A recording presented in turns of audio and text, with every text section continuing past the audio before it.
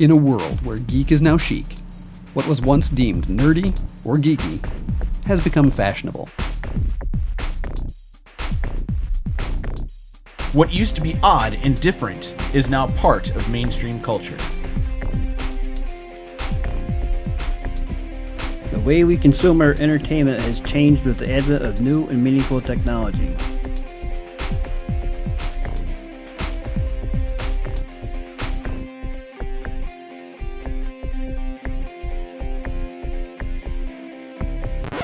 Comic books are no longer stories just for kids. They've become all-age entertainment, with mature subject matter, rivaling the depth of the very best novelists. They've become a driving force behind a large portion of American entertainment. Costuming has gone from being a small but loyal subculture to a highly visible art form thanks to science fiction and comic book conventions that celebrate cosplay and fandom. Thanks to Marvel, DC, Star Wars, Star Trek, and many others, the movie landscape has changed forever. Through Doctor Who, Game of Thrones, The Walking Dead, and more, once genre shows are now mainstream rating giants. We are a podcast that looks at the comic book culture. We are a podcast that talks about the cosplay community. We are a podcast that can't help but dissect the movies and shows we watch. We are We are the Galaxy Cast.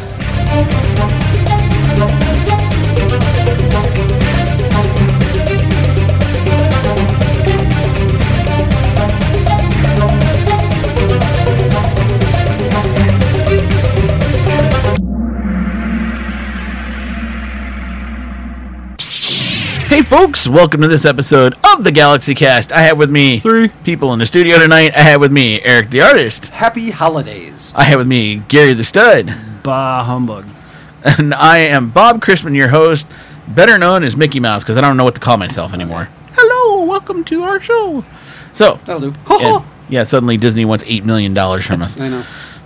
We have a lot to talk about tonight, and I'm going to get right to the point. We're going to talk about Jason Momoa performing the Haka. We're going to talk about the latest trailer for the Bumblebee movie, which I believe is coming out this weekend, correct? Next weekend, okay. The trailer for Godzilla, King of the Monsters. The trailer that everybody I know is waiting for us to talk about, which is Avengers 4 Endgame. That's right, we have a title now. And then we're going to talk about the newest announcement of the cast for The Mandalorian. So I don't know how many people, were online or watched online when Jason Momoa went to Hollywood to release his movie for Aquaman, but they decided at the red carpet to do the Haka. And I gotta tell you, it's not often I'm impressed with a Haka. I mean, I've seen it a lot.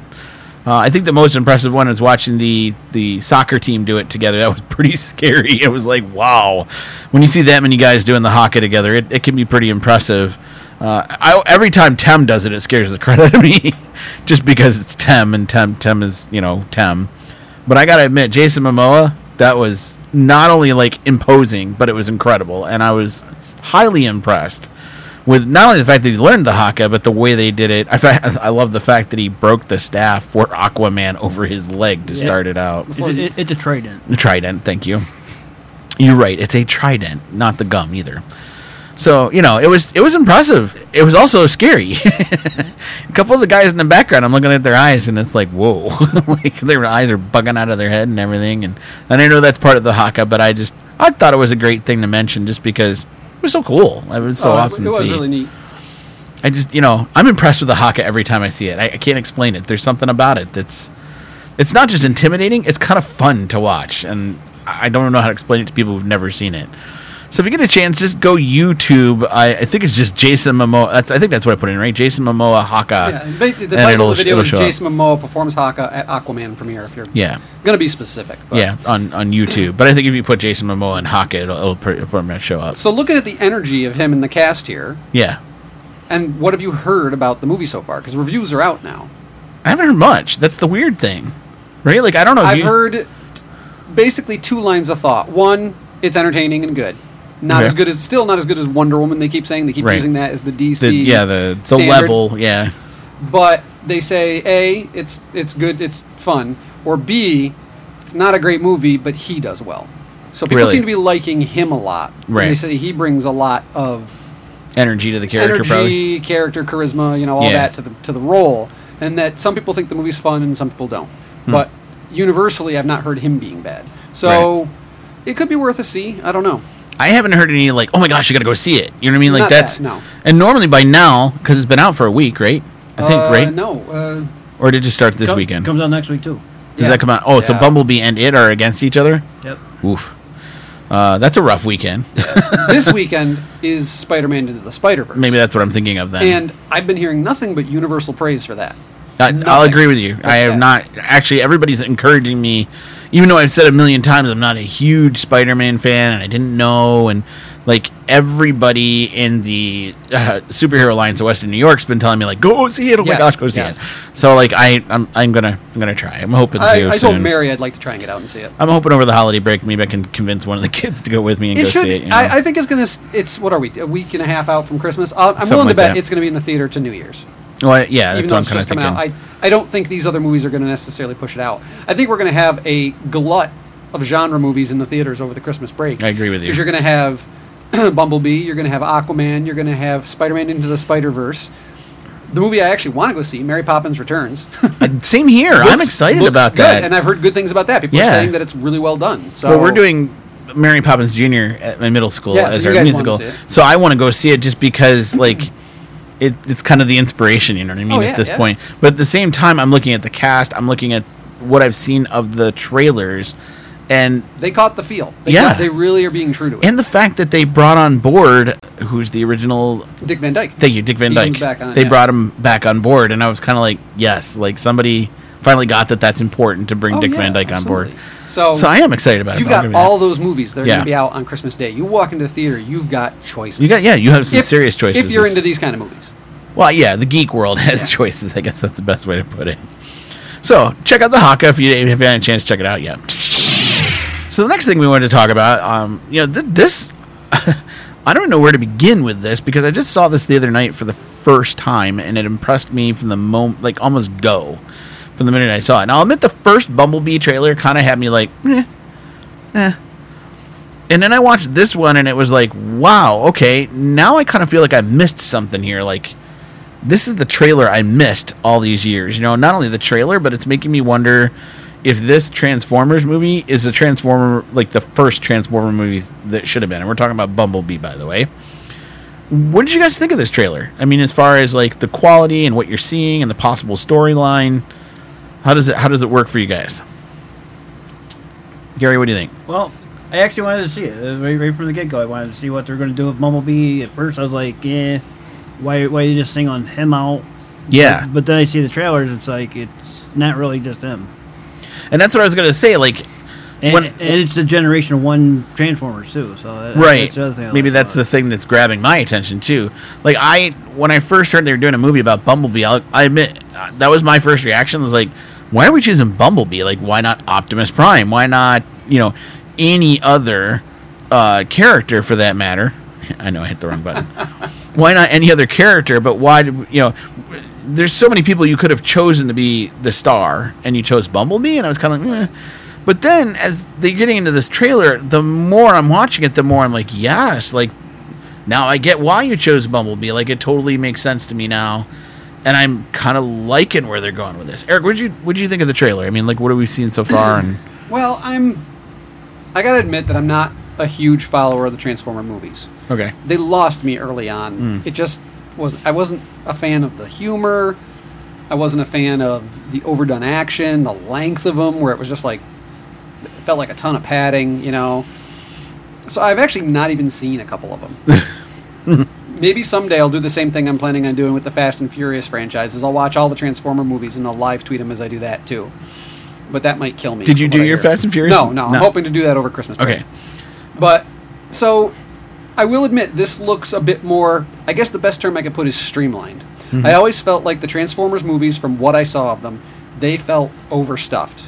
It's like Peter Jackson type directing when he's given too much free reign, and he does too much, and you're like, okay, You're talking about his you're- King Kong? Yeah, you're overdoing it. We get Uh-huh. it, and not just King Kong. He's done it with some other movies Yeah, too. I agree with but- you. Yeah, that's the one I I mean, always comes to mind when I think of that. I like him as a director. I get it. He's like, I just want it. You got to get your money's worth. You know, Right. these movies have to be bigger than all other things. But sometimes less is a little more, and it really gets you, you know, and it gets you emotionally. Whereas if it's overstuffed, it's tiring. And that's what the old Transformer movie series felt like, especially as they got into the later ones. This looks, like I said, streamlined. It looks like it's a more focused story. We're seeing a lot of robots, but I'm not seeing a lot of, you know, it doesn't seem to be getting out of... It seems to have a focus. Right. In both story and in visual form. I mean, they seem to have simplified the robots down a little bit in terms of their visuals. Because the old robots, I think they were trying to over-impress you with, like, every little feature that could move and intertwine and whatever. Right. And these seem to be a bit more designed to be functional. I like those things that I'm seeing. So whether or not I'll see it, I don't know. But the trailer looks better than the other stuff I've seen. I'll tell you what I don't like about the Michael Bay version, and you're starting to hit up on it. None of the characters looked like the Transformers they were supposed to be. You know what I mean? Like, even though it was Optimus Prime, it didn't quite look like Optimus Prime, especially when he was in truck form. I was always like, is it? Oh, wait, that's right, he's metallic. He's not just painted to look that way.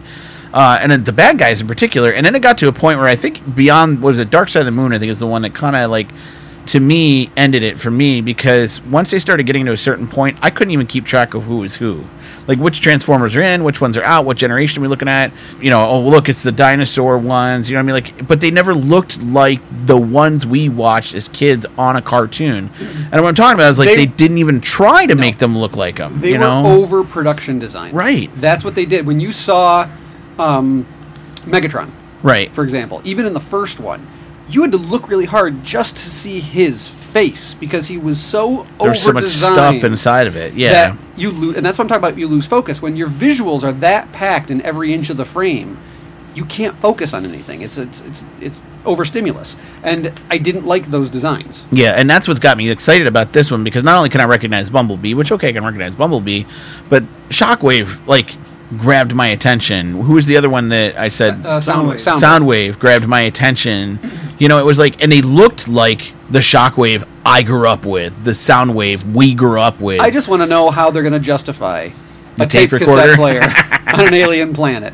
Unless it's, you know, oh, they got Maybe a it's signal. a DAT recorder. I mean, that's the thing is they could get TV signals, see Sure. things, and visually duplicate them from Right. a time frame. I mean, you could have a Model T Transformer Right. just because Well- that's the signal they got at the time. Right. That's what I liked about the last Transformer movie before this one, is they gave a big backstory on Bumblebee Right. They for, did. for this movie. Oh, Because he was a World War II agent fighting for the Allies, and oh, Yes. they went into all that. Yeah. Okay.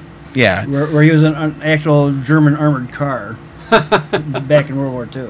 And that was the only good part of that movie. That's, you know, and I think that's what Yeah. kind of was the precipice behind this one. I thought it was interesting, though, the pick for the cast. Now, the girl's kind of she's known in the Disney Channel, not much else. But the main character, Well, I know her from the remake of True Grit. right, True Grit. That's right. Oh, was she the girl in True She was Grit? the girl Oh, in okay, True Grit. okay, yeah. I forgot about that. Thank you, Gary. I forgot about that. I like that movie. But to cast John Cena, I thought was kind of Interesting. a bold move. You know, And Cena's kind of hit or miss. You know, And from what I've seen so far, he's not over the top. no, and that's No. what I'm surprised at. Like I said, Cena's either hit or miss, right? Like normally I watch a John Cena movie and I'm either like, oh wow, he's pretty cool in this, I like it, or it's like, oh my gosh, he's like cardboard. Like it's like, Yeah. you know, at times because he's a WWE guy. I mean, like at times he's very cardboard in the way he acts. He was actually really funny. I saw that Amy Schumer movie Yes. with John Heder. Yes. I can't think of the name of it now. I can't either, and I know what Which you're talking it was about. actually a fairly It was really funny movie. It Yeah, was, you know, it's a simple romantic comedy, whatever, Yeah. but it was pretty funny. But he was hilarious in that yeah, movie. he was, I mean, he was willing to do humor that really... and he played a great straight man. in Yeah, that. and he I mean, played just the totally, straight man, but yeah. at the same point had hilarious lines. Yes. So, yeah. I mean, I like him sometimes. And Yeah. like you said, he seems to be modeled to this role. He's not overdoing it. He's not Right. coming in as a over-the-top bad guy. He's playing the role. Which I like. I'm actually, like I said, I had no interest in this movie. When the first information came out about Bumblebee, I was kind of like, meh. You know, and now that I'm seeing some of these trailers, like to me, these trailers should have come out months ago. Because then I would have been paying a lot closer attention, going, oh my gosh, that looks like my Transformers. I got to go see this thing. Now I'm kind of scrambling, going, can we go see it? You know, like originally was not interested at all. Like I said, a lot to fit in this holiday season. Yeah, I absolutely agree. So that brings us to our next trailer, and this one I just saw myself tonight, so I'm stoked. I'm stoked. I gotta admit, I grew up with all the B horror films watching. I mean, I know you guys did too. I'm sure you watched the old black and whites, right? Godzilla was my Saturday afternoon. If I could catch a Godzilla movie on, USA or Channel 11 out of New York, for us it was that channel. PBS. PBS even PBS, would have things. I would watch those Godzilla movies. Yeah. That was it. I'm sitting down. I know what I'm doing for the next 2 hours. Even if it was one of the horrible ones, I'd watch it. Well, it's funny. Like I've told you guys, I've been watching MST3K, and they had on the other night or the other day. I was watching. I'm in season 8 now, so I think the opener for season 8 was Creature of the Black Lagoon, but it was like Return of the Creature. It was the second one of the Black Lagoon movies, and I laughed because I was like, I remember them re-showing that movie at our local drive-in where you could buy the 3D glasses and they'd made it 3D, and you could, that stupid red and blue 3D dimension thing of it. And I just, that, but this reminds me of the old black and white Godzillas from back in the day, but modernized. You know what I mean? Like, it's, Mike. Well, I think this is going to be what everyone was expecting the first Godzilla movie to be. Yeah, like when the first Godzilla movie came out, I was excited because I'm a big fan of the director, Gareth Edwards, who went on to do Rogue One. Right. And unlike a lot of people, I liked his approach. He took the Jaws approach, which was keep teasing until the big battle happens. Right. He kept cutting away. He kept doing odd things. People didn't like that. I enjoyed it, and I got a kick out of the movie. I just let it wash over me until we got to the big battle. And I remember it was like fist-pumping moments the first time. He'd set it up so well that when Godzilla's finally shot out the atomic breath, I wanted to stand up in the theater and it was like he really built it well. Right.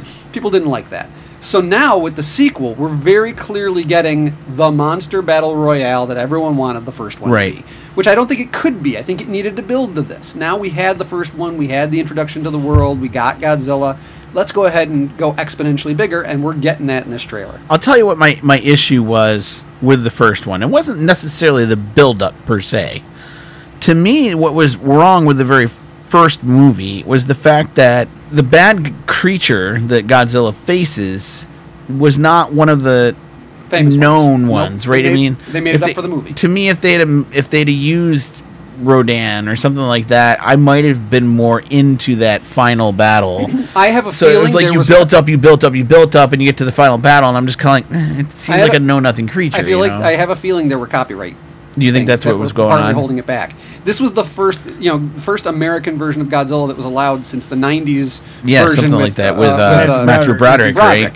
Which to me is a dinosaur movie. I don't care what anybody says. And that movie also had none of the other famous monsters. It really, you could argue, didn't even have Godzilla in it. Right. So for them to get the rights back to make another American version, I think it was very limited. Right. And so they had to kind of create their own creatures. Do you think that was like a test market to see would it be marketable here? I think it was Toho's or whoever owns Godzilla's name. Right. It was their litmus test for the Americans to see what they could do. Yeah. Because we know Godzilla is alive and well in Japan. It's not going anywhere. It's been alive and well. Right. How many Japanese movies have they had even in the last 3 years? There's been I know 5, they right? had Shin Godzilla, but now I'm hearing they're not going to do a sequel to Shin Godzilla. Okay. Right, They're moving on to another storyline with Godzilla. Again, they're going to do their own. Yeah. But they keep theirs. The ones from Japan are kind of separate than the American version. This is its own universe. I've also heard they're thinking of reinvigorating Mecha Godzilla again and bringing it back. And I'm kind of like, I've had people wonder, are we going to see Mecha Godzilla in this? I'm like, I don't think so. Of a jump. Yeah, that's way jump. We're not at that technology yet. Yeah, yeah. Maybe another 30 years from now. Yeah. Yeah, right. But Gary, you came up with a good point of what you think this is leading to. Well, we know what it's leading to, but go ahead. I think the big battle at the end of this movie is going to wake Kong up and have Kong come see what's going on. Yeah. That's what I think. Come off his island onto whatever's going on here. Because we know that Godzilla vs. King Kong is already under production. Yeah. So that's not a secret. People know that's coming, so they've got to lead to it. So our creatures in this movie, because we've already kind of figured out most of them anyway. There's one, right? We're still kind of not sure about. They've said there's supposed to be 5, but we've only seen 4. Okay, so I mean, obviously Godzilla. I mean, King of the Monsters. We've seen Rodan. Yep, he's the bursting out of the volcano. I like that touch they've done where he's flaming as he flies around. I'm hoping they're keeping that all the way through. Like every time he flies, he kind of fanning the flames, or however you want to look at it. We see King Ghidorah, which is the 3-headed monster. That's the only monster that's ever been able to really stand toe-to-toe or beat Godzilla. Right. Has he actually beaten Oh, Godzilla? yes, yeah. Okay, so maybe I missed one In fact, somewhere along the way. one battle, it took Rodan, Mothra, Took almost all of them, and right, to Godzilla keep- all fighting King Ghidorah. It was kind of to like an bring equal him battle. down. Yeah, I remember they that really one. brought him I've down. seen that one. God, you guys are bringing me back to my science Yeah, fiction club back in middle school here. I don't- Battle Monster Island, I think it was. Yeah, I think that I was think the you're one. right. Yeah. And then we've seen Mothra. We've seen And then Mothra was the fourth one. Mothra was the fourth Yeah. one. Thank you. So and Mothra looks interesting. Mothra reminds me of the very first versions of Mothra we saw way back when. Yeah. Now, obviously, correct me if I'm wrong. Now, I know in Japan this isn't the case, but the Godzilla we're seeing, it's all CGI, correct? Not a guy in a suit, No, I believe right? everything we're seeing is CGI. Okay. Yeah, it's all a But in model. Japan, they're still using the guy in the suit, Yes. aren't they? Yeah, they mix it. I think Shin Do they mix it now? Godzilla was a mix of both. Okay. Because I actually watched a making of, and I was surprised at some of the sequences. Right. They did the whole, where they kind of peel back the layers of the effects over the Right. shot, and they peeled out Godzilla down to the model and the musculature. I'm like, I thought that was a suit scene, but that was It was, CG. okay. So there was definitely a mix, but they still want to lean towards guy in suit. They like that. Do you think that takes away from Godzilla when we go all CGI like this? That's the only... Like, when I look at these things, even though I like the look of them, and I think it's awesome and amazing, and of course it's bringing back all this stuff from my childhood, and I'm sure my parents' childhood, realistically speaking, but do you think it takes away from Godzilla not having the guy in the suit? Yes and no. Because I think we're doing it the right way by making him look like Godzilla and not changing him up and make him look like an iguana, like the last one was. Or dinosaur? I still think that And this- movie was created as an answer to Jurassic Park. I don't care Oh, what it was. anybody says. It and really that was. you just had, this is the exact point I wanted to make. The CGI of the Godzilla from the Matthew Broderick movie, with the kind of iguana shaped, Right. face and head and body, couldn't be a person in a suit. Right. The shape of it was physically was too impossible. weird. Yeah. But this one, even though it's CGI, has the looks shape like of it. could be a guy in a Yes. suit. Right. And the fact that they've done that with CGI keeps it feeling like Godzilla to me. Yeah. So I like that that's the design choice they made. It sounds weird and dumb, but I almost want the thing to kind of like... When Godzilla walked, if you ever paid attention to him, he didn't just walk. He kind of like hop walked, right? Because it was a guy in a suit, and it was awkward to move that suit. Well, the more and more, You know it's, what I mean? It's so And- fun to watch the documentaries on that, Right. Because the more and more the movies progressed, the more the guys in the suit tried to work in. They started doing like Japanese sign language with his arms and stuff. Right, the symbols right. Godzilla would Yeah. do and everything, Right. and the jumps and the celebrations and everything they worked in. It went from just it's a monster to like having like, some sort of had pattern a major to it. personality. Right, yeah, and I So- kind of liked that, and I'm hoping they kind of, even though it's CGI, kind of work some of that in, you know what I mean? Yeah. Now, the cool thing about CGI is we're able to do stuff that we weren't able to do. I mean, Mothra looks a lot more like not- Mothra than a guy in his suit. You're you not know, going to see and- the strings in this movie. Right, that's, and that's, that's for sure. I mean, yeah. And there was a video a friend of mine posted on my page. I think he did, or he might have sent him a message. I'm not sure, but anyway, they showed the actual Japanese Comic-Con where they Right. showed the different looks of the monsters and stuff. And what a lot of people were complaining about is the way Mothra looks like. It's more like the Mutos from the first Godzilla movie. Right. But the thing is just because he's a giant moth, it doesn't mean that it has to be just like Godzilla, because the original Mothra back in the day. Because there's all kinds of different moths out there, so it can be more streamlined and everything. And here's the thing, if you look at the original Mothra, just due to their limitations of the model they could make, the puppetry Right. they could do, they couldn't make it very insect-like. I mean, it had a very round, puffy head, Right. had very simplified movements and features. They can now give this, I mean, if you look at a moth, it has the segmented legs Right. like, a typical insect, which the old Mothra never really had. Right. So the fact that it's got these is simply them adding on the details of a real moth to it, but people go, oh, that's not the Mothra I remember. It's because the moth you remember didn't look like a moth. It looked Right, like a giant right. moth kind of puppet. It was a moth puppet. It's kind of like Yoda. It did not look like Yoda when he was CGI versus a Right, puppet. right. You know, I mean, that's realistic. The other thing, too, is that I think the advantage of Mothra is you could explain him evolving because he could cocoon again and evolve into a different looking Mothra. And then for the next movie, cocoon again and look at, you know what I mean? Like, that's explainable because moths actually can do that. They can evolve by cocooning up and changing, and that's actually a thing that's happened in nature. So why not use it for Mothra? Right. It's a thing. What about King Ghidorah? Do you guys like the looks they gave that creature? You're still not seeing him perfectly. They keep his body. No, they keep kind of obscuring hidden. him quite a bit. Yeah. I like the tail. He's going to have the double tails. Yep. They've given him the 3 heads. I mean, they're sticking with him. He's giant in scale. Oh, yeah. I do like the scene where the 2 of them are charging each other, and he kind of ducks down, and the heads jut forward like a charging kind Right. of lizardous creature. Yep. And he definitely has a dragon look to him. So I'm just waiting to see it in action now. I agree with you. Yeah, he's always obscured, but I think that's just so we don't see all of the Yeah. big baddie just quite yet. You know what I mean? How far into the movie you guys think we'll have the big battle with all of them? Do you think that'll be at the end? That'll or be the finale, but I you think know that'll we're be going fun, to... They've learned from the first movie and the complaints there were. Yeah. We're going to have... They're not gonna wait that long, I I'm don't think. expecting 4 decent-sized battles. 3 smaller, 1 major is my Right. prediction. I can almost see that. What I think is you're going to see Godzilla against Rodan. Right. Probably go Godzilla against Mothra, before they actually become buddies type Right. thing. You know, and like Godzilla's pretty much telling them, "Hey, join me. We got this big Yeah. daddy to fight." Here's the real problem. Right. Okay, let's get to our big subject because we knew this was going to happen. Now, I'm not going to show the trailer on the video, and I'll tell you why. That's because Disney clamps down on YouTube.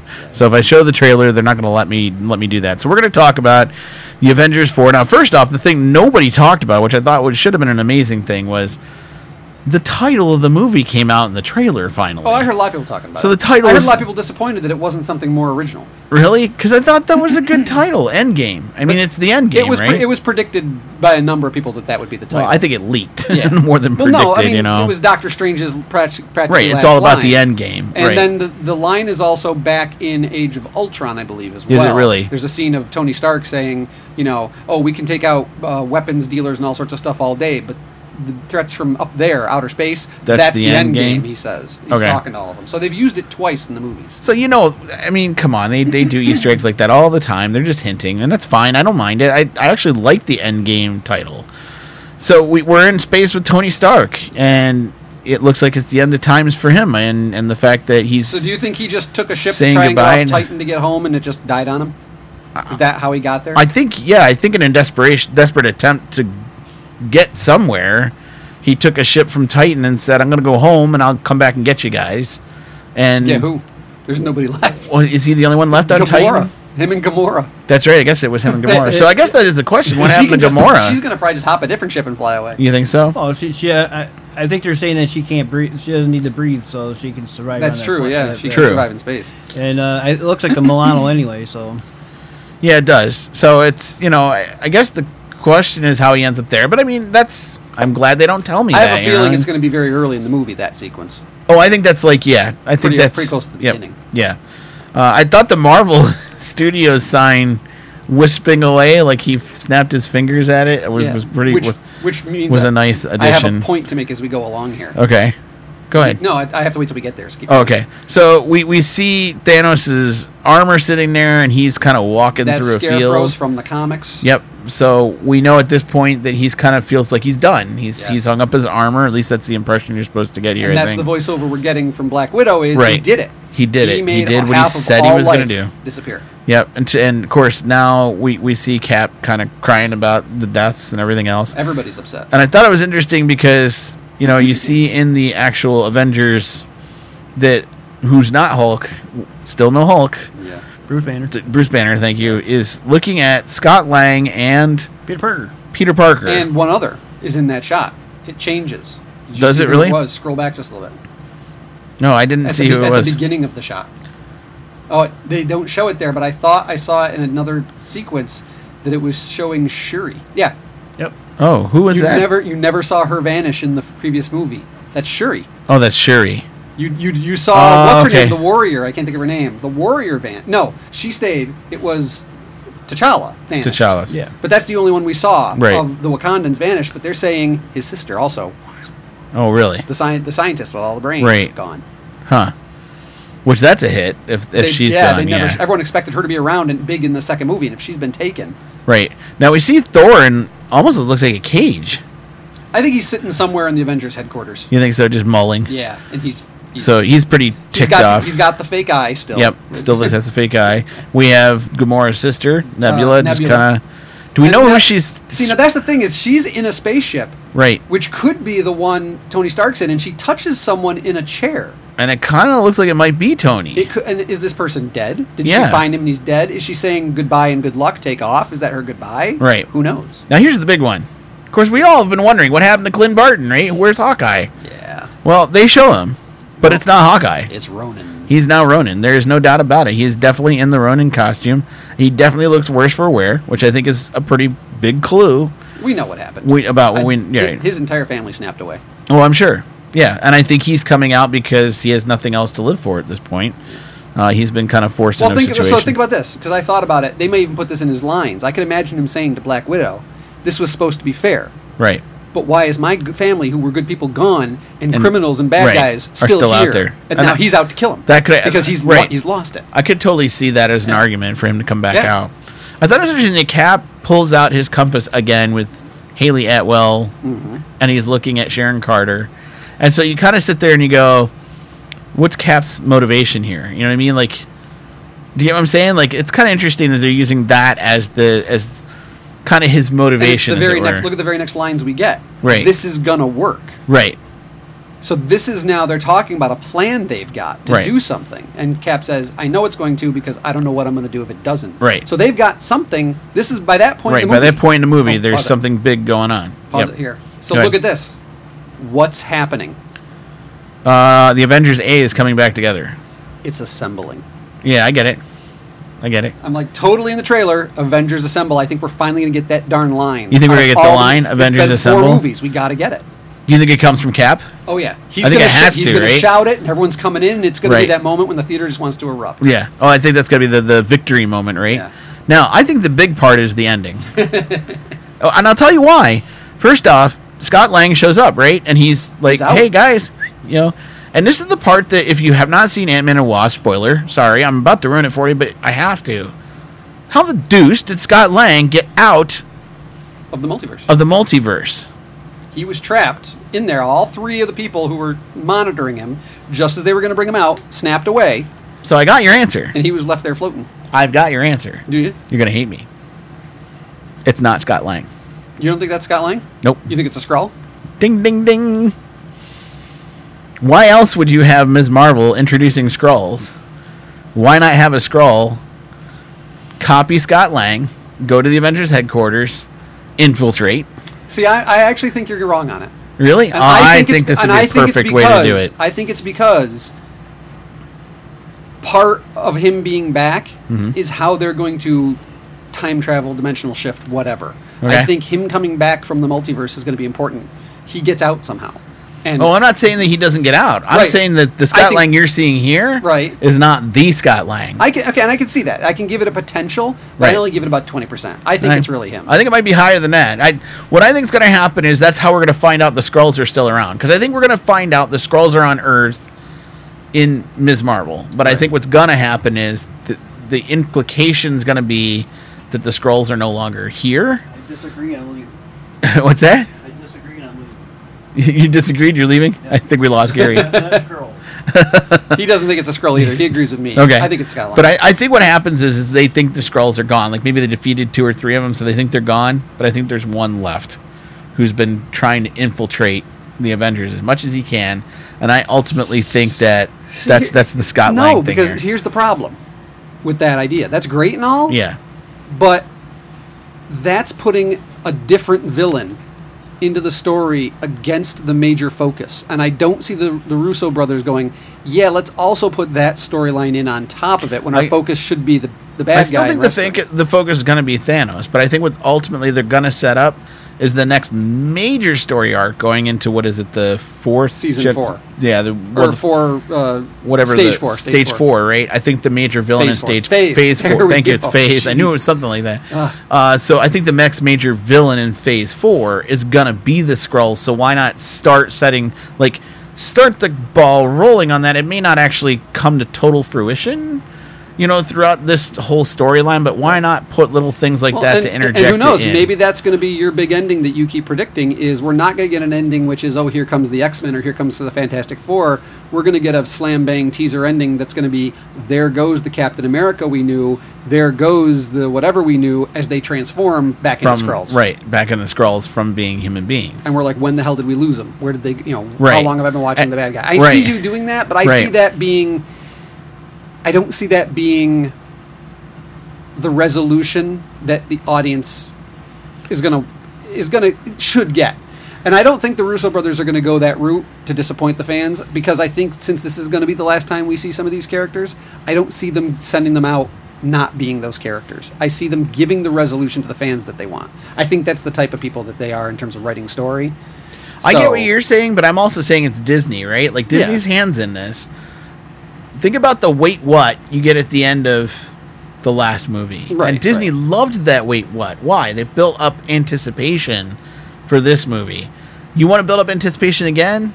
Give them another wait what. Yeah, where the Avengers are Skrulls and you go, wait, what? I don't see the wait it's like what all being, this we've been watching is not. I don't see them doing that as the wait what, because that wait what is like, we lied to you. And they'll feel so betrayed that I think there'd be a lot of backlash. I think there may or may not be. See, that's the thing. Like, there will be backlash in the people that don't understand the Marvel universe at all, right? Like, the non-comic book fan is going to be like, wait, what? But what I foresee coming out of that is the comic book fans going to those people saying, oh, you have no idea. You got to go read the comics. This is why. You know what I mean? Like, I know that they've said they can play to that, right? Phase 4 is going to look drastically different. We've heard that. Well, that's why I'm saying it, because I But- think they're trying to tell you. Disney's been trying to give you that hint that everything you think you see is not what it is. They keep telling you that. I don't know. I just don't. If We'll it's, have to you know see. what? If it's right, I'll say you said it first. I'll be there. I just don't. I don't. That my prediction. And I'm is I saying don't that see without any insider information. I'm just going off of what I'm seeing off the trailers, thinking this could be a thing. I mean, that's the way I'm seeing it. Okay, Let's go to Gary on this one. Gary, any thoughts on Endgame? I mean, like, what did you think of the trailer? What do you think is going on with Scott Lang? I mean, everybody says that Miss Marvel's the one that's going to save everything, or Captain Marvel, or whatever you want to call her name, is going to be the one that saves everything. yeah. But it's going to be Scott Lang. You think it'll be Ant-Man? Yeah. I think he actually uses that being in the multiverse as a way to get in and out of wherever all these other people are stuck. That's how I think they get them through, what is it, the Reality Stone or whatever it is that they're stuck in. I think he's able to shrink into the multiverse, go in there and get them out. Right. Which is cool. Wouldn't it be interesting if what they show us is that when he did the snap and half the life vanished, Yeah. what if that half is in another reality and they think everybody else vanished? Oh, okay. And so we get Yeah. to see Peter Parker going, I can't believe Tony's gone. Right. My father figure. All that stuff, and we see both sides of it. And Right. and the whole fight is, how do we rectify, how do we bring back the realities? Right. Because what if that's what he did? Because now you've got opposing realities, and Yeah. how do you bring them back together? What if it's the Reality Stone that caused the whole thing, and what he Right. did is he split into two realities? Yeah. That'd be interesting. We'll have debates from now until forever. Well, now at until least April. until April.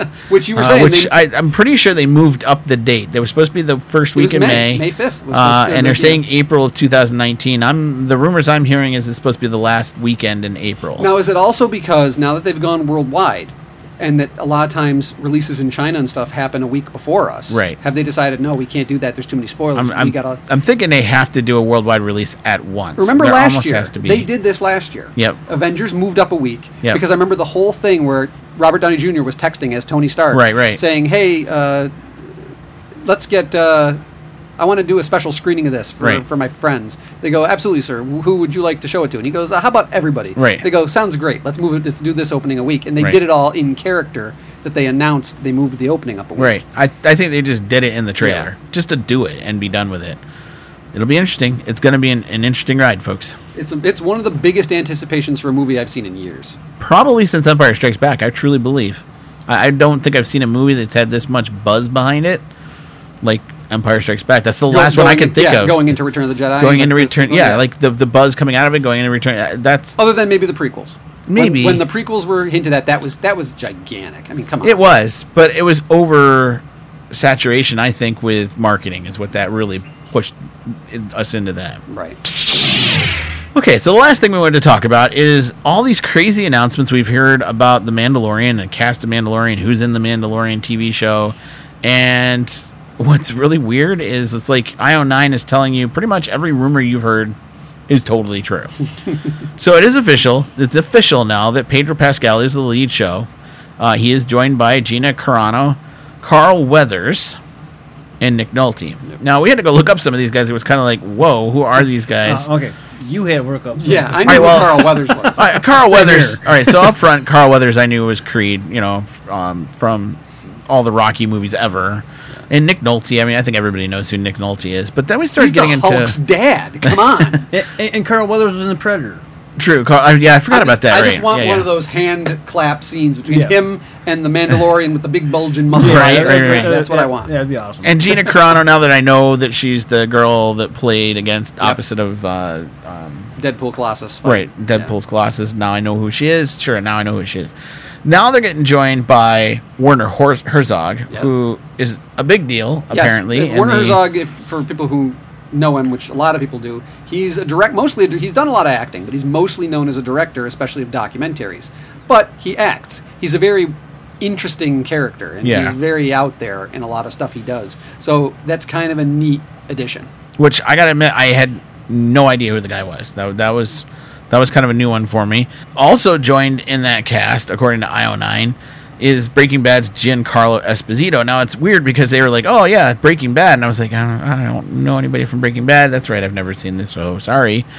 But then I went to IMDb and I looked him up and I'm like, oh my gosh, this guy has been in everything under the sun. He knew him from the Electric Company.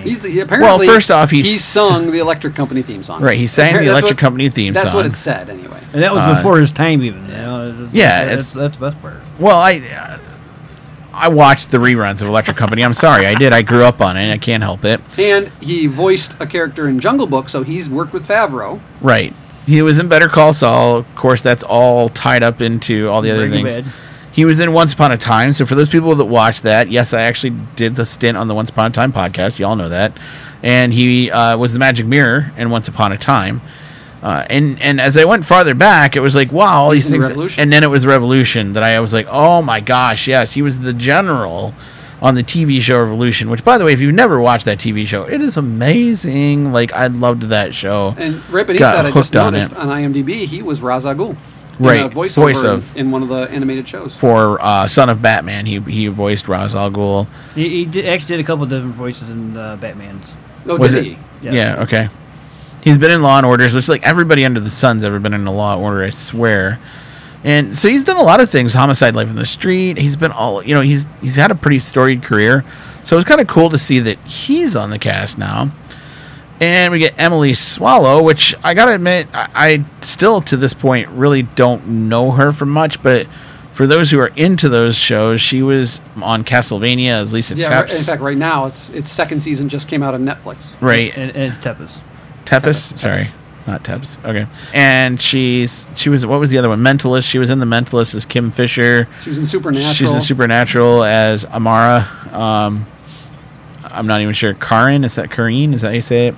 The Darkness, whatever that is from the TV show. She was in Southland. So, it's kind of some interesting She played things. a nurse in Jericho. Yeah. She played, if you watched the Jericho TV series, apparently she was a nurse on there. And then Omid Abtahi. I'm hoping I'm saying that correctly. And he, according to the article, was on American Gods. Now, as we looked him up, we found him kind of interesting because of all the background he has. He's definitely a voiceover actor. Just to give you an idea, some of the games he's been in have been Titanfall, Call of Duty. He appeared in Family Guy as a voiceover, but he also, Diablo 3, he also voiced a character in the Clone Wars TV show. A Mandalorian sniper, ironically. He was also on the 24 TV series, if you watch that. He was Safa, who was the guy from South Africa that was working with, who was always the main character? Jack Ryan. Well, no, it wasn't Jack Ryan. It was Kiefer Sutherland's character, but I can't remember the character's name now. Jack something, wasn't it? I thought it was Jack something. Hang on, I'm going to look I never watched that show, so I only know it from the memes. The last 3 seasons, I totally... Jack Bauer. Jack Bauer, thank you. Oh, that's right. The last 3 seasons, I got totally hooked into 24. I couldn't help it. My wife even thought I was crazy because I was like, yes, much watch more. You know, so he's been in a lot of stuff, but he's definitely is a voiceover actor more than anything, which makes me wonder, is he going to be an alien? Like, he could be an alien. He could be a Mandalorian who never takes his mask off. And he goes that's by a voice. possibility. Yep, like be a voice, or he could even be the voiceover of Pedro Pascal. Maybe. I think Maybe Pedro's while the gonna- I helmet's think on, you Pedro know. will do But it. I would think Pedro would do it, but you never know. Also, we noticed the writing credits.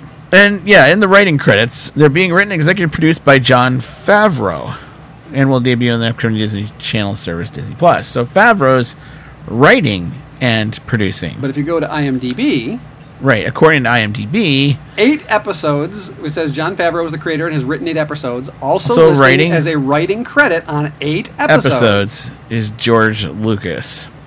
To me, that's big. That's huge. And then on top of it, you got Dave Filoni directing an episode, Deborah Chow, an unknown number of episodes, Rick Famuyiwa, I'm not quite sure who he is, Bryce Dallas Howard, and Taika Waititi.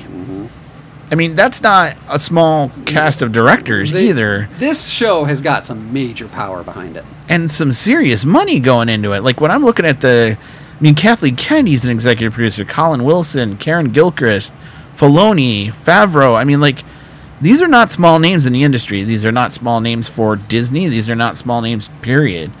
So let me ask you guys, do you think now, based on all this information we're getting, is The Mandalorian the anchor to the new Disney streaming service? Is it, I mean, are we really truly looking at this show being the thing that drives the Disney Plus service? If it's nothing like the animated shows, it's the anchor. 'Cause it has This- to be, This right? is the must-see for Star Wars fans. Yeah, I kind of agree with you there. And for me, it becomes a must. The George Lucas thing becomes a must-see for me because there are prequel haters and what have you. I still am more of a fan, I'm going to say it, of the prequels in general in terms of ideas, themes, and overall feel. Yes, the acting was wooden and all that, but it introduced things like the Rule of Two, Right. that Darth was a title, not a name. Right. All the things we take for granted now in the Star Wars universe were introduced in those prequels. This is the idea man, George Lucas, telling the story the way he meant it. That feeling has been missing for me from Force Awakens and The Last Jedi.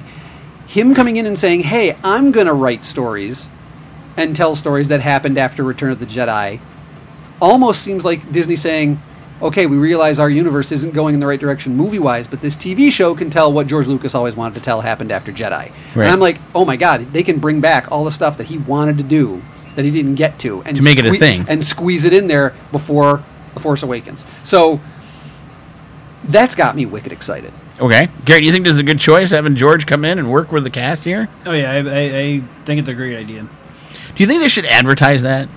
Because, like, it hasn't been advertised yet. There's It's not well, even in discussion. We haven't had much advertising at all. I think they're holding their cards until they've got a bit more in the tank.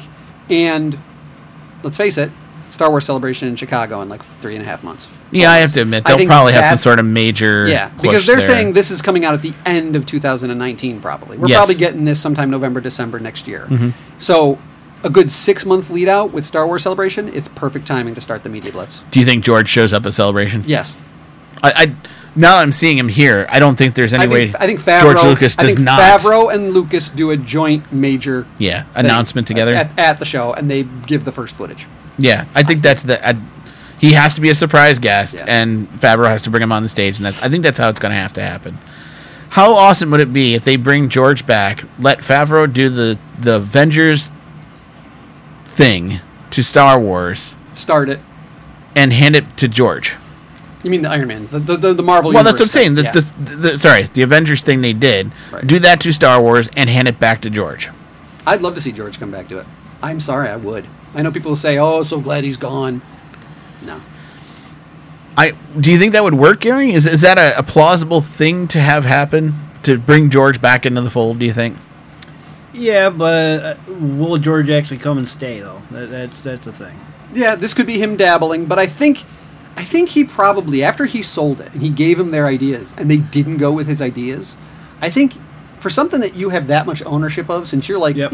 early 20s until, you're in your 60s or whatever, you're building, and then to see it changed, I think there's a strong desire, if you're given that opportunity again, to say, I'm not messing this up again, I'm going to do what I wanted to do. Do you think this is maybe the early signs of George kind of feeling like it was a whoops to sell to Disney, and he's trying to make up for it? I think Maybe. I would not put it past that's definitely going on behind the scenes, that he feels that way. And I don't think he wants to own it again. I'm being honest. I don't think he wants to own Star Wars. I think there's too much other stuff there. yeah. I think he'd be really happy to just be a director. Just come in or direct or produce, and that's it. Walk away. Be a Rick McCollum. You know what I mean? Well, the way and let somebody else worry about all the other stuff. Right. The fact that he's writing but not directing is exactly where he needs to be, like with Empire and Jedi. He's the idea man, telling the universe the way it's his universe. Right. Come on. Right. Telling it the way he imagined it, and letting other people then bring their skills to tell that story. I'm actually kind of excited for The Mandalorian now. I mean, now that we're seeing this cast, this excessively talented crew. Before, I was kind of like on the fence about like, man, I hope they don't mess this up. Man, I hope they don't screw this up. And I know it's Jon Favreau, but gosh, I hope, like they don't foobar it somehow like they've done with a lot of the cartoons. And yet, when I look now at all of this, I'm like, how could they possibly mess it up? Oh, don't say that. And if they Don't say that. if they do now I'm kind of like, at that point, it's a dead horse. Shoot it. Yeah. Like, This- seriously. well, that's the thing, This is if- series better reinvigorate every Star Wars fan. I mean, I better feel like I'm watching a Star Wars movie every week. I agree with you. I a agree with 1 hour you. Star Wars movie. That's just awesome. And if it's more of a half-done, half-baked version of, I don't know, Battlestar Galactica version of Star Wars, I'm out. Like, I can't keep doing this and watching my thing that I saw as a kid suddenly fall apart. What do you mean? What are you laughing at? I'm out. Your half-assed Battlestar Galactica version. Well, I'm sorry. Come on, like, That's still better than The Last Jedi.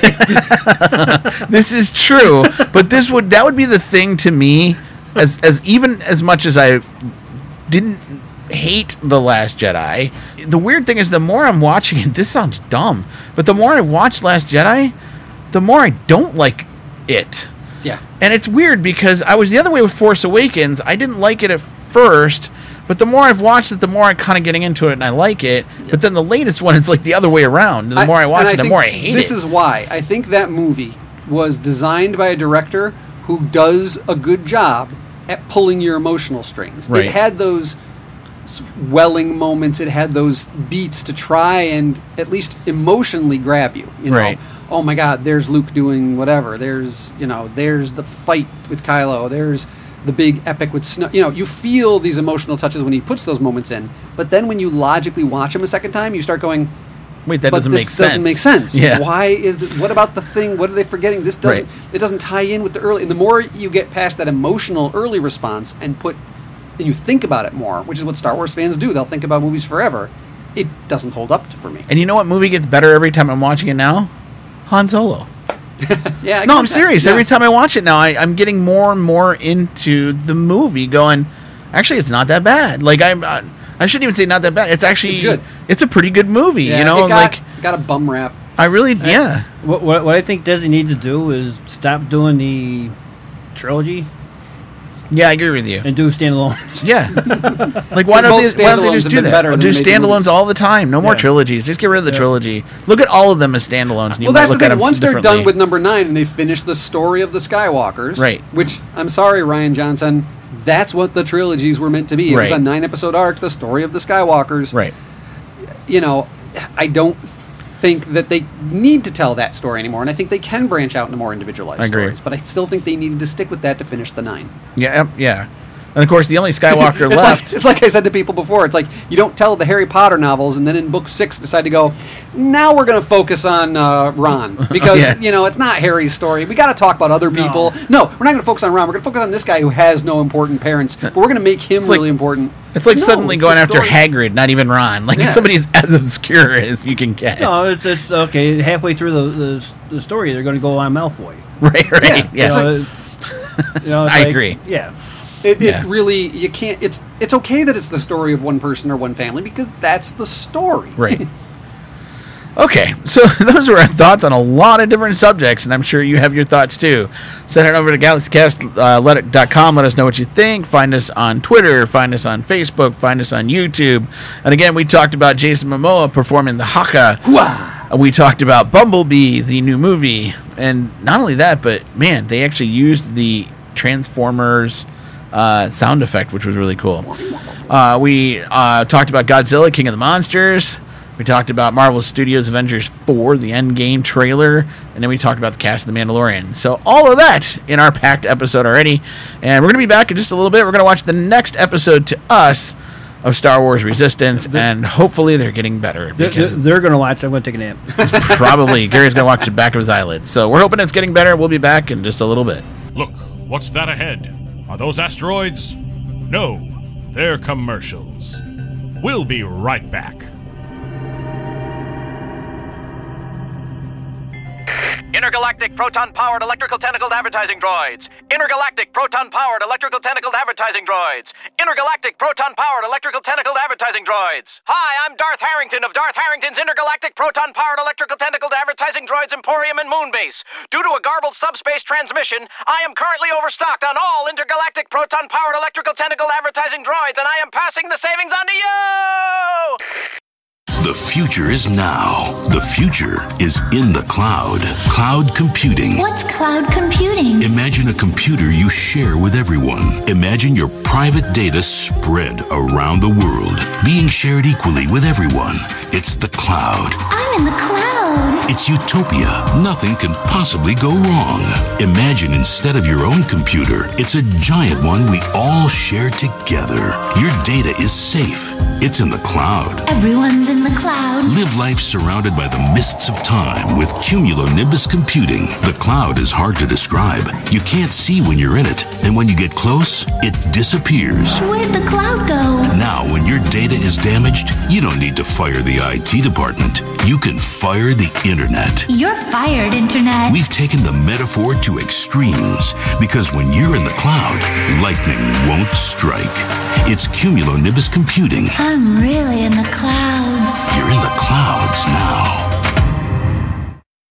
This portion of the show is being brought to you by our mystery sponsor, a product that is so good that they're paying us to keep anyone from associating it with this program. Remember, if for any reason you must leave your radio, please have the man at the door stamp your ear so you can listen again later. Nobody does Star Wars like the power of the Force from Canada. The only universe with deluxe crowd-control stormtroopers with thruster pack and capture claw. Han Solo geared up with smuggler flight pack.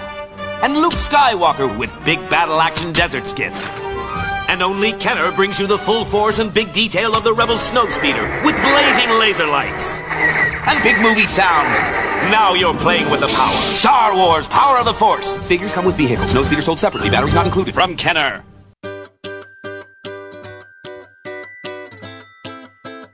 Do you own a business or a podcast? Are you looking for ways to expand the audience you reach? Then Star Productions could help you. Southern Tier Audio Recording Productions started off as a homegrown audio recording company, offering professional recordings for aspiring musicians. It is now a multifunctional business, offering DJ services, recording, and advertising services to those who own businesses and podcasts. Email us at galaxycast@gmail.com with the subject advertising if you are interested.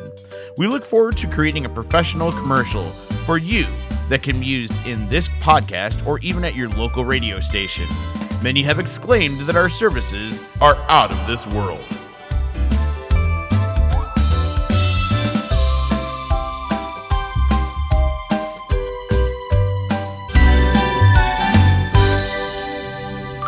Thank you for your patience during our galactic promotions. And now we return to the Galaxy Cast. Hey folks, welcome back to this episode of the Galaxy Cast as we review the latest episode to us of Star Wars Resistance titled The High Tower. Of course, every time I read that, all I can think of is Hightower from Police Academy. Yeah. I don't know why, Lieutenant Hightower. So, pretty much, you know, it's funny because we read these things off this tvmaze.com website. I love their synopsis here. The First Order arrives at the platform for mysterious reasons, and Kaz and BB-8 are determined to sneak into the tower to find out what they want. That's it. We're good. I'm out. I mean, that is your entire review of the episode. That's pretty much whatever happened in the episode. So we start off the episode with the idea that the power is going out in the station. And it's interesting that the power is going out because they don't give you any reasons. We just know that the power is being lost. What would power a station like this? What do you guys think is actually doing? I would think power. I would think that in a world full of high technology on an ocean, you'd have things underwater that would just churn like generators with the natural flow of the ocean water and power it infinitely. Or even if you weren't doing that, wouldn't you think solar power could potentially keep this station going for a pretty decent long time? But once again, fuel is another plot. Why is that a thing in the Star Wars universe? Like, fuel is an issue. A huge issue in the Star Wars universe for some reason. What I would have done is had some type of water separator between the atoms and all that and burn the hydrogen. Yeah. There you go. They've got that. They could have a goddamn wind farm. True. Just slightly You're out in the middle of the ocean, picking up breezes or whatever. There should be wind farm fans all around this thing. I just don't get why they need to bring fuel in. The big fans underwater, because the water has to have a current. Yeah, that's what I was saying. Yeah. Water generators, there's all sorts of stuff. So yet again, there's something there that just doesn't make sense in the overall schema of the entire episode. But still waiting for a giant space whale. It'll happen one of these days, and then all of a sudden we're gonna need to go back in time in order to find some and bring them back. Oh wait, that's Star Trek. Oh, sorry. Well, the space whale is going to come in with being piloted by an A-wing pilot. There you go. With a bunch of spiders. Yes. He's gonna go. I'm back. If the space whale comes, shooting back, it's going to be being ridden by Ezra. No, what's his name? Oh my God! Thrawn? Yeah, Thrawn. He's gonna be on top. Yeah, with a trident. Yeah, a trident. He's gonna be riding it like a nuclear bomb, going yeah. Okay, sorry. So power goes out in the station, and of course now nobody has anything to do. So what do we all do? Go to the bar. Go to the local bar, which, by the way, has power. Off and on. Still, it does cut out. It does cut out, and eventually in the episode it cuts completely out. They said, but why does the bar have power when nobody else does? No, that's not true. They didn't say that all power was gone. They said they were going to be rationing power. So I guess certain that's parts true. get, certain parts don't, and apparently the bar has to have power when nobody else does. You got to keep people going somehow. Well, maybe they're burning their alcohol in their own generator. Yeah. There you go. They got 5 dozen droids in the back room pedaling bikes, just keeping generators going as fast as they can. This is sad when we have to come up with reasons like this to explain the episode. So, but what I really think is funny is the voice of Doza. Doza? Yeah. Did you see the name? Yeah, Jason Hightower. Yeah. And the title of the episode is The High Tower. And considering I keep hearing Doza, but I'm not hearing Doza. I'm You're hearing hearing Dozer, and I keep thinking of Fraggle Rock. And I'm like, Gary, they're building stuff. You're thinking of Gozer. Go to the Gozerian. I am the gatekeeper. Are you the keymaster? Anyway, so all that's going on, and they go to the local bar, and they basically decide that all this is happening because Doza is in line with the Resistance. Well, is that the there's assumption? reports that there are First Order ships coming in at night. Right. And so they're wondering how much he's involved with the First Order. Right. And they're kind of just back and forth theoretically wondering that when Hype Phazon shows up. Right. All of a sudden, Hype Phazon shows up. He's supposedly a big deal pilot that everybody wants to, talk with. All I could think of when I saw Hype Phazon was he's got to be the Gordon, the Jeff Gordon of their racing realm. Because he thinks nothing of his can be wrong. He's never wrong. Well, he's got sponsors on his clothing. For sure, but I mean, he's also hyped up. It's kind of interesting, too, that his name is Hype Phazon. Well, it's perfect. Well, Phazon is actually the name of the actor who does the voice. Oh, really? He was shocked. It's the guy from... He's from Scrubs. Scrubs. He's the guy from Scrubs. That's right. His name is Phazon, and when he found out they named the character after him... They named it after him. He's like, what? Yeah. And he thought that was cool, and then they call it Hype because they just, the way Star Wars names things. Right. That's kind of an inline name for Star Wars. I don't have a problem with that name. No, I don't have a problem with the name. I just thought it was interesting, the Hype Phazon name. So he's all hyped up, and he talks about the Star Wars, the Resistance coming in, and First Order, coming in and possibly talking with Captain Doza. But he keeps saying, "I'm not part of that." Right. So then we go to a commercial break, and we come back, and we have the First Order landing. Yes. So that was kind of an interesting segue, I thought. And for the first time, we see Major Vonreg, which I thought is an interesting... I like this character so far. There's a lot of mystery behind the character. He keeps his helmet on. It's a good voice. Good voice. Lex Lang is voicing the guy. I like the red, the helmet. I Cool. love the costume. I really like. Only problem I got with him, he's a pencil neck. Oh yeah, he's got that really thin neck thing going on. You mean? Yep. Yeah. And it does seem Fred, weird. Fred Blassie wouldn't like him, that's for sure. Exactly. It does seem weird. He doesn't quite fit in that regard. Like it's kind of a weird drawing, I guess, of the character. But he seems very domineering, I guess, controlling of any situation, I guess is the best way to put it. And so I kind of like the character in that regard. And there's kind of this mystery around him. He's almost Boba Fettish in that way. A little bit. He's not as cool, but... Right. So, of course, he lands, and Kaz makes the dumb mistake of, in front of Niku, saying, man, we should find out why they're here. So what does Niku do? I'm going to ask them. Right, he's just literally going to go ask him.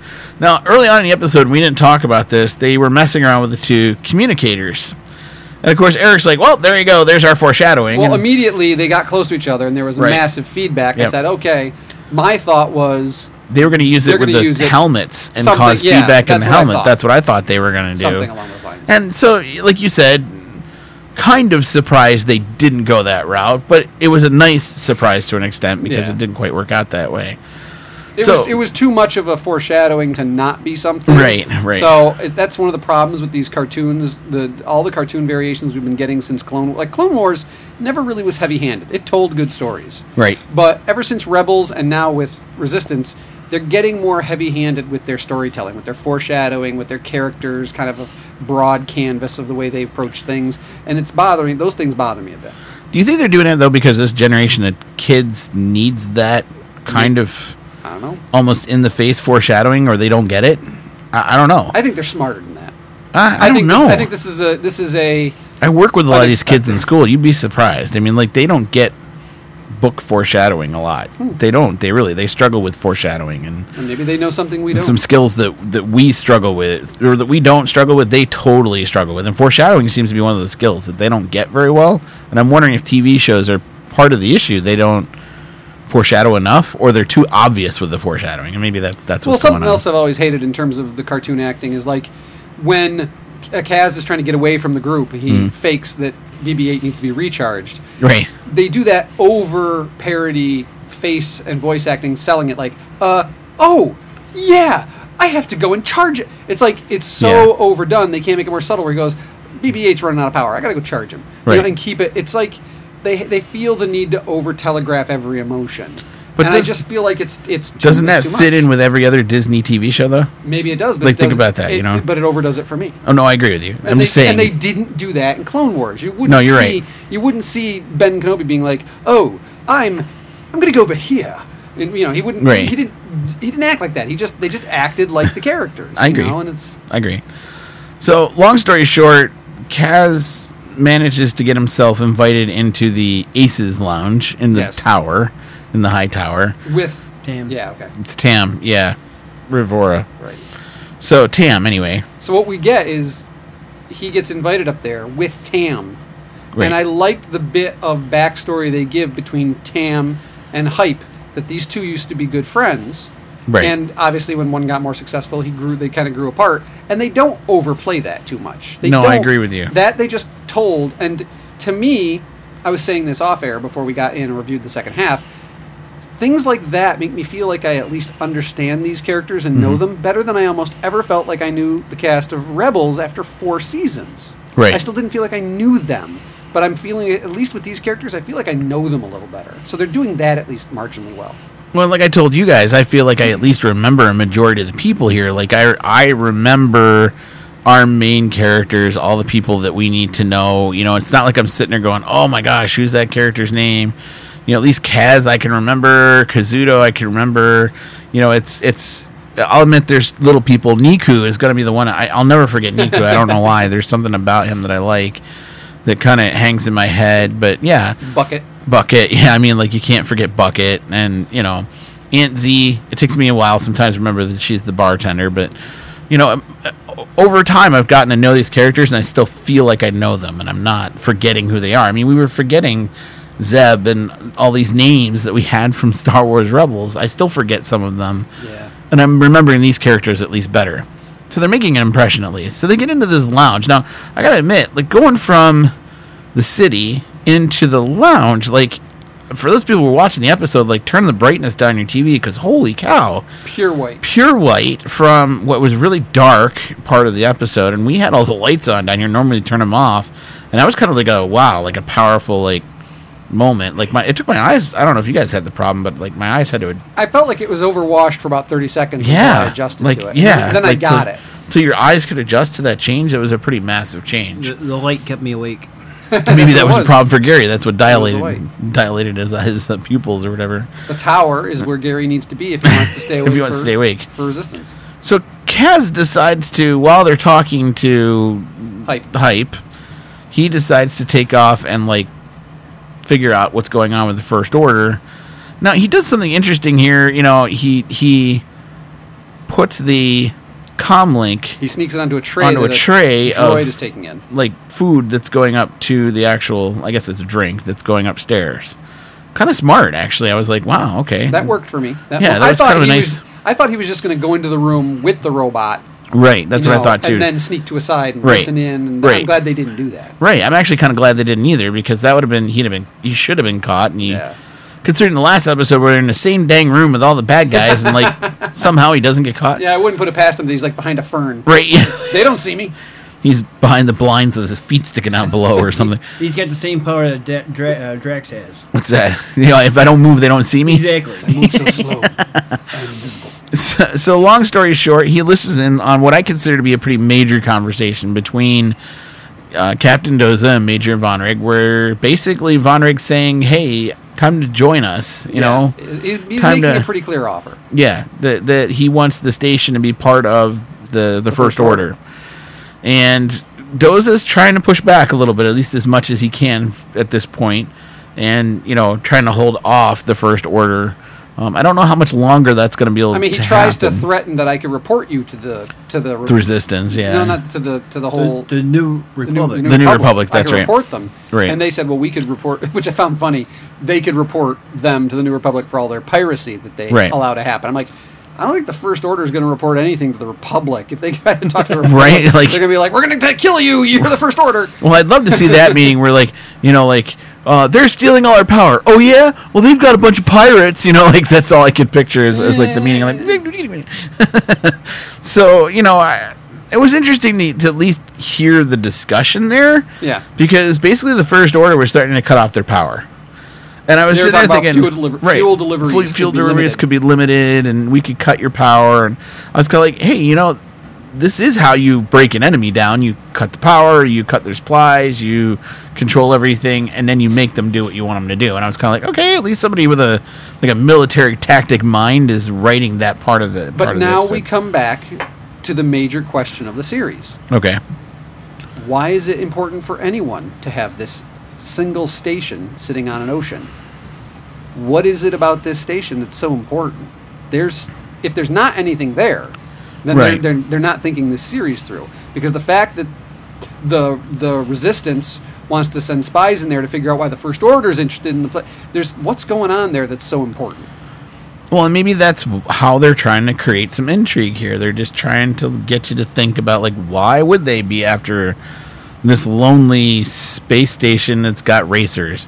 I think there's something else going on here, something nefarious, below deck, below the ocean, whatever. Maybe it's a big source of, I don't know, crystals for Jedi lightsabers, or, I don't know, dilithium crystals or whatever, but... My theory? What's that? It's a cloning facility. I'm thinking the same thing, too, because remember, the clones lived below the surface of the water. Yep, on Kamino. Yep, on Kamino, so why wouldn't they potentially have a cloning facility underneath this And you know what they're facility? cloning? What's that? They're cloning space whales.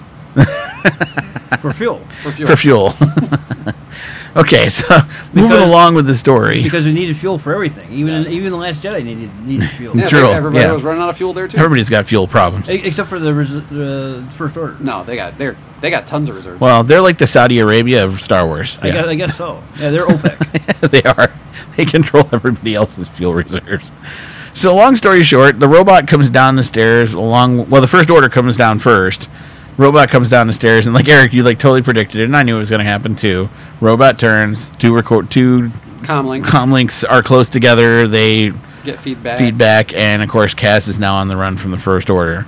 And of course he runs all over the place, and he ends up in the quarters of Doza's daughter, Tora. And that I thought we haven't seen in a number of episodes. Since like the second episode or something crazy Which like that. I also mentioned, this was the first time we'd seen a number of the racers, even briefly, right, up in the tower there. And it was all the people that we talked about we would see eventually, like the TIE Fighter guy with the TIE Fighter helmet. We saw there's a woman up there, right, that we red. said we would see later, which we had not seen prior to this. I'm surprised. Her name's Freya Fenris. We're 4 episodes in, and we know very little about these characters yet. And I thought these would be the driving characters behind the series, and they're taking their time in doling them out. And maybe that's a good thing. That may be a good thing. I actually think it is. They may be creating interest in that regard, at least anyway. I thought it was interesting that he ends up in Tora's quarters, and there's all these things in the background that I just grabbed my attention. I wasn't paying attention. I was totally it's Gary. Gary's taught me to look at the background of everything I ever watch. And of course, I immediately saw the Ewok teddy bear that's sitting at the end of her bed. Of course, I wanted to fricassee that whole thing. Slice Noodles from the Slice Noodles band. He was a stuffed animal in the room. I thought it was interesting that Tora's concern was not about the First Order, her father, not anything but your father's going to find you in here. Yeah. And I was sitting there thinking, this is like teenage love kind of thing. Well, that's what she thought he was there. Dad's gonna see you, right? She says, I know why you're here. You think that I'm over, you took my friendship for something else. And he's like, I did? And then there's a knock at the door. Right, yeah. So I thought that was funny. And I thought her first reaction was to open the window and throw him out, which I thought was funny. And then the next scene was actually kind of funny, too. So here's Kaz being stuck on a ledge, and at the bar, they can see him. Yes. Being stuck on the ledge. The bar scene to me got better and better because rather than people acting scared or nervous for him, they start betting he's going to die. Well, they're going to bet that he's going to die, and they're cheering, or they're certain people wanted him to die, others didn't. So I just thought that was a great way to play that scene up. It was, because it showed that in a funny way, it showed how people don't really care. He's not the hero that everyone. They haven't made him the center point of the show yet. He's not this person that everyone roots for or wants to be behind. He's just another character. Not really like a Luke Skywalker type. And they're treating him that way. They're like, we know him, but he might die. Okay, let's bet on it. I thought that was well done. Yeah, and I thought Nico's reactions to everything. Oh, look, he must be having fun. I thought the funniest moment in the entire thing for me was when people start betting and cheering and like, okay, and Nico raises his hands to like cheer it on, and then looks at the girl, and she's like giving him a dirty look, and he's like, "Oh, that's right, I shouldn't be excited about this." Yeah, Tam gives him this look like, "What are you doing? Like, what's wrong with you?" Hey, you're still alive. And then I thought the only poorly directed part of this whole episode was the First Order troopers coming out trying to shoot him. The platformer. Which I said looks like a video game waiting to happen. Oh, it totally was. Him running around, trying not to get shot. Why do they have these platforms built along the wall like that? So you can have a video game. I just said that. But you're right. It made no sense having these weird platforms. And then, of course, the savior of it all, BB-8, opening a door. And I kind of saw that coming, too. Yeah, the sonic screwdriver. The sonic screwdriver. I did notice the little animation, though, that when Chaz hugged BB-8, BB-8 like tilted his head. I thought that was kind of I was kind of sitting there thinking that was kind of like there were a couple times that when I had my BB-8 out at events, the kids would like hug him, and I'd lean him into the kid a little bit, and I was kind of like, oh, look at that, I was doing it right. That leads me to 2 times this episode. Like up till this point, I've only seen BB-8 kind of just be like shaking his head at all of it's Kaz, right? Not Chaz? Kaz, yeah. At all of Kaz's actions. Yeah. And, kind of just being like, well, I'm along for this, but, not getting along with it. Not willingly, yeah. But in this episode, not only did he fake running out of power to help go with his lie, he then does that moment and rescue. It feels like they're at least being more of a team. Interconnecting a little bit. Yeah. So, long story short, they get out of the tower. Yep. And they get safely back to the hangar. And the First Order comes up and tries to talk to Doza. Right. And say, well, you had a spy. And she says, no, it was just a friend of mine who got lost up here. And to cover for his daughter, he says to the First Order, just get out of here. How dare you falsely accuse someone. Right. So, long story short, we get back to the station. Power gets restored. course, everybody thanks Doza and for doing his job, and Niku's happy because he gets to work again at full power and everything. But then there's this at the very end, this last scene where Doza's looking at a picture of Kaz. Video surveillance, trying to figure out who Kaz might be. Yeah. So what do you think Doza's concern is with Kaz?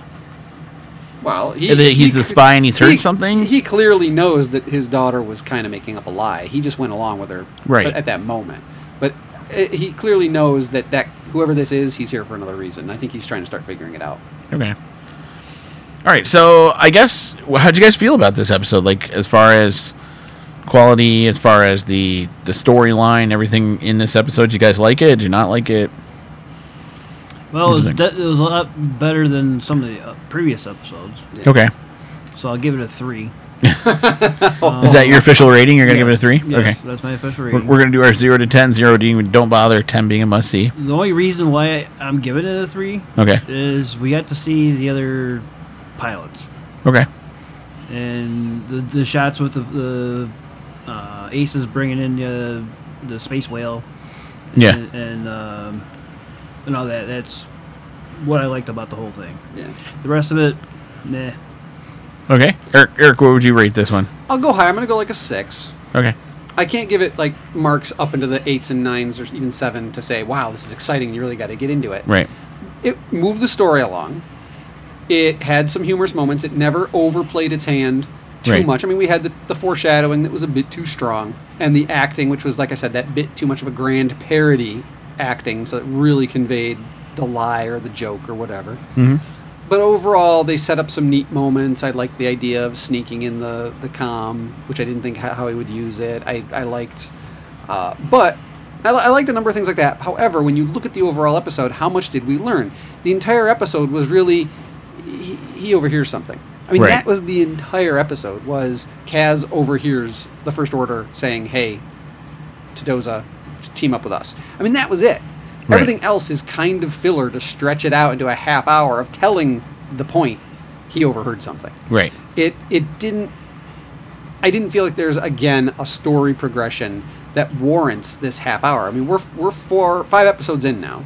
Right. And in those 5 episodes, I still don't feel like anything much has happened.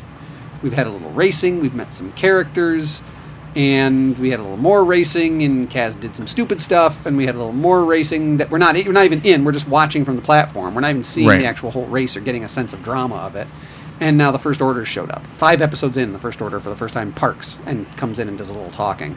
Not a fight, not an action scene. For Star Wars, for being a Star Wars movie, it's moving really slow. Mm-hmm. You know, this is in the Star... And I know they have to fill out a whole season, but come on, you can do more than this. I mean, even Rebels move faster than this, at least. Rebels at least. But here's the problem. These guys wrote themselves into a corner saying we're going to do everything on this platform, and you can't blow up the platform in the first weekend. You can't have a major battle happen there and destroy things, because then what the heck do you do with the rest of your season? It's the Deep Space Nine problem of Star Trek. It's the Deep Space Nine problem of this until they found the Defiant. Yeah.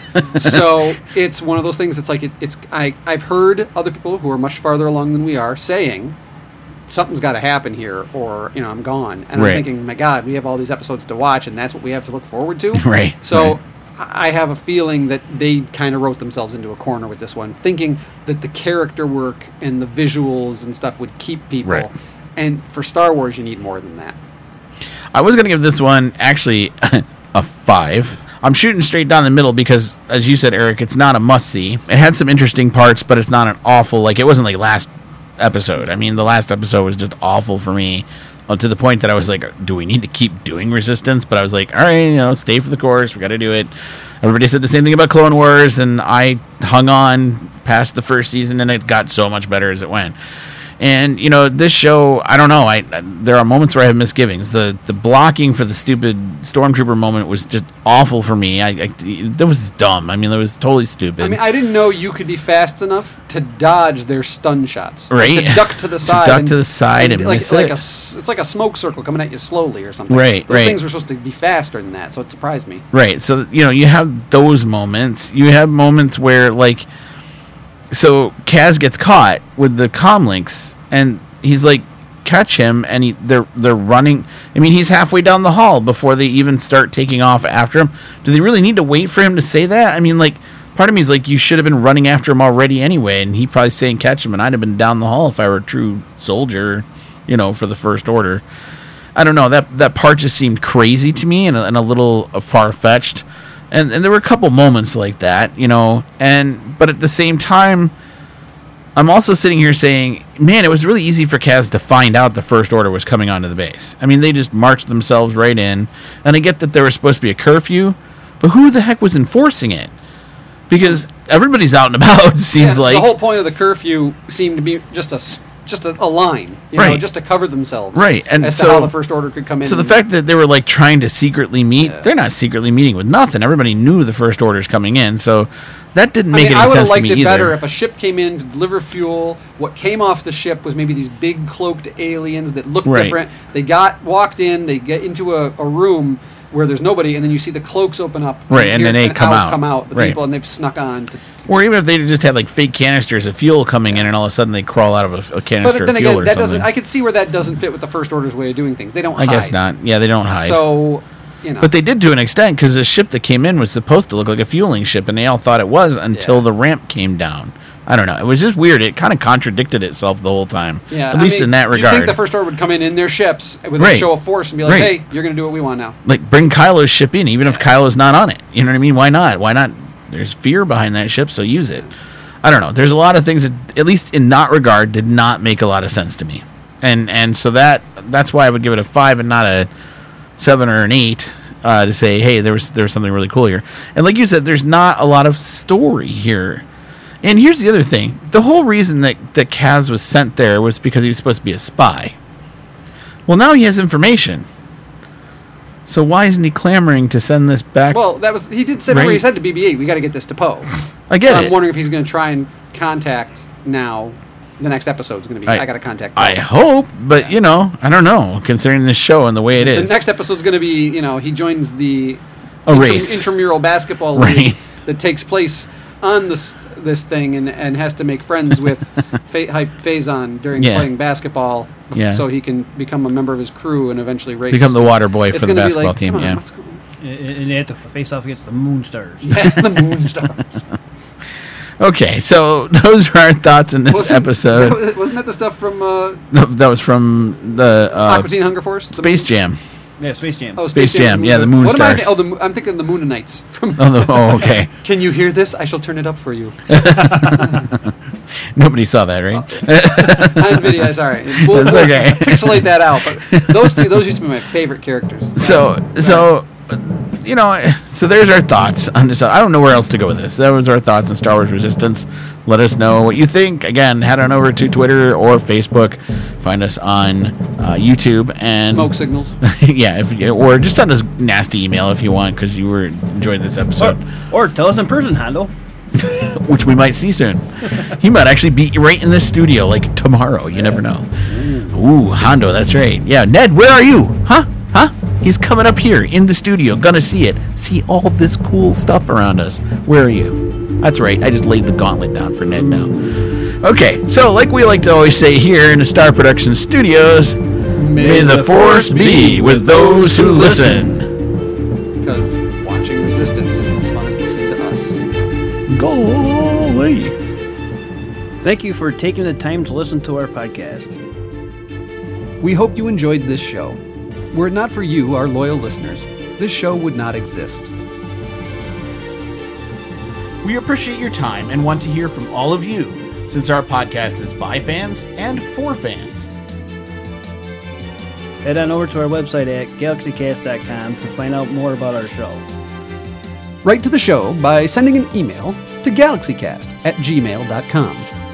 If you have something positive to say, use the subject line, "We so like and use a show." If you have a complaint, make your subject line, "You failed me for the last time." And look for the Galaxy Cast on social media, including Facebook, Twitter, and other media soon to come. Carry on, wayward travelers. Warp Factor 2. First star to the left, straight on till morning.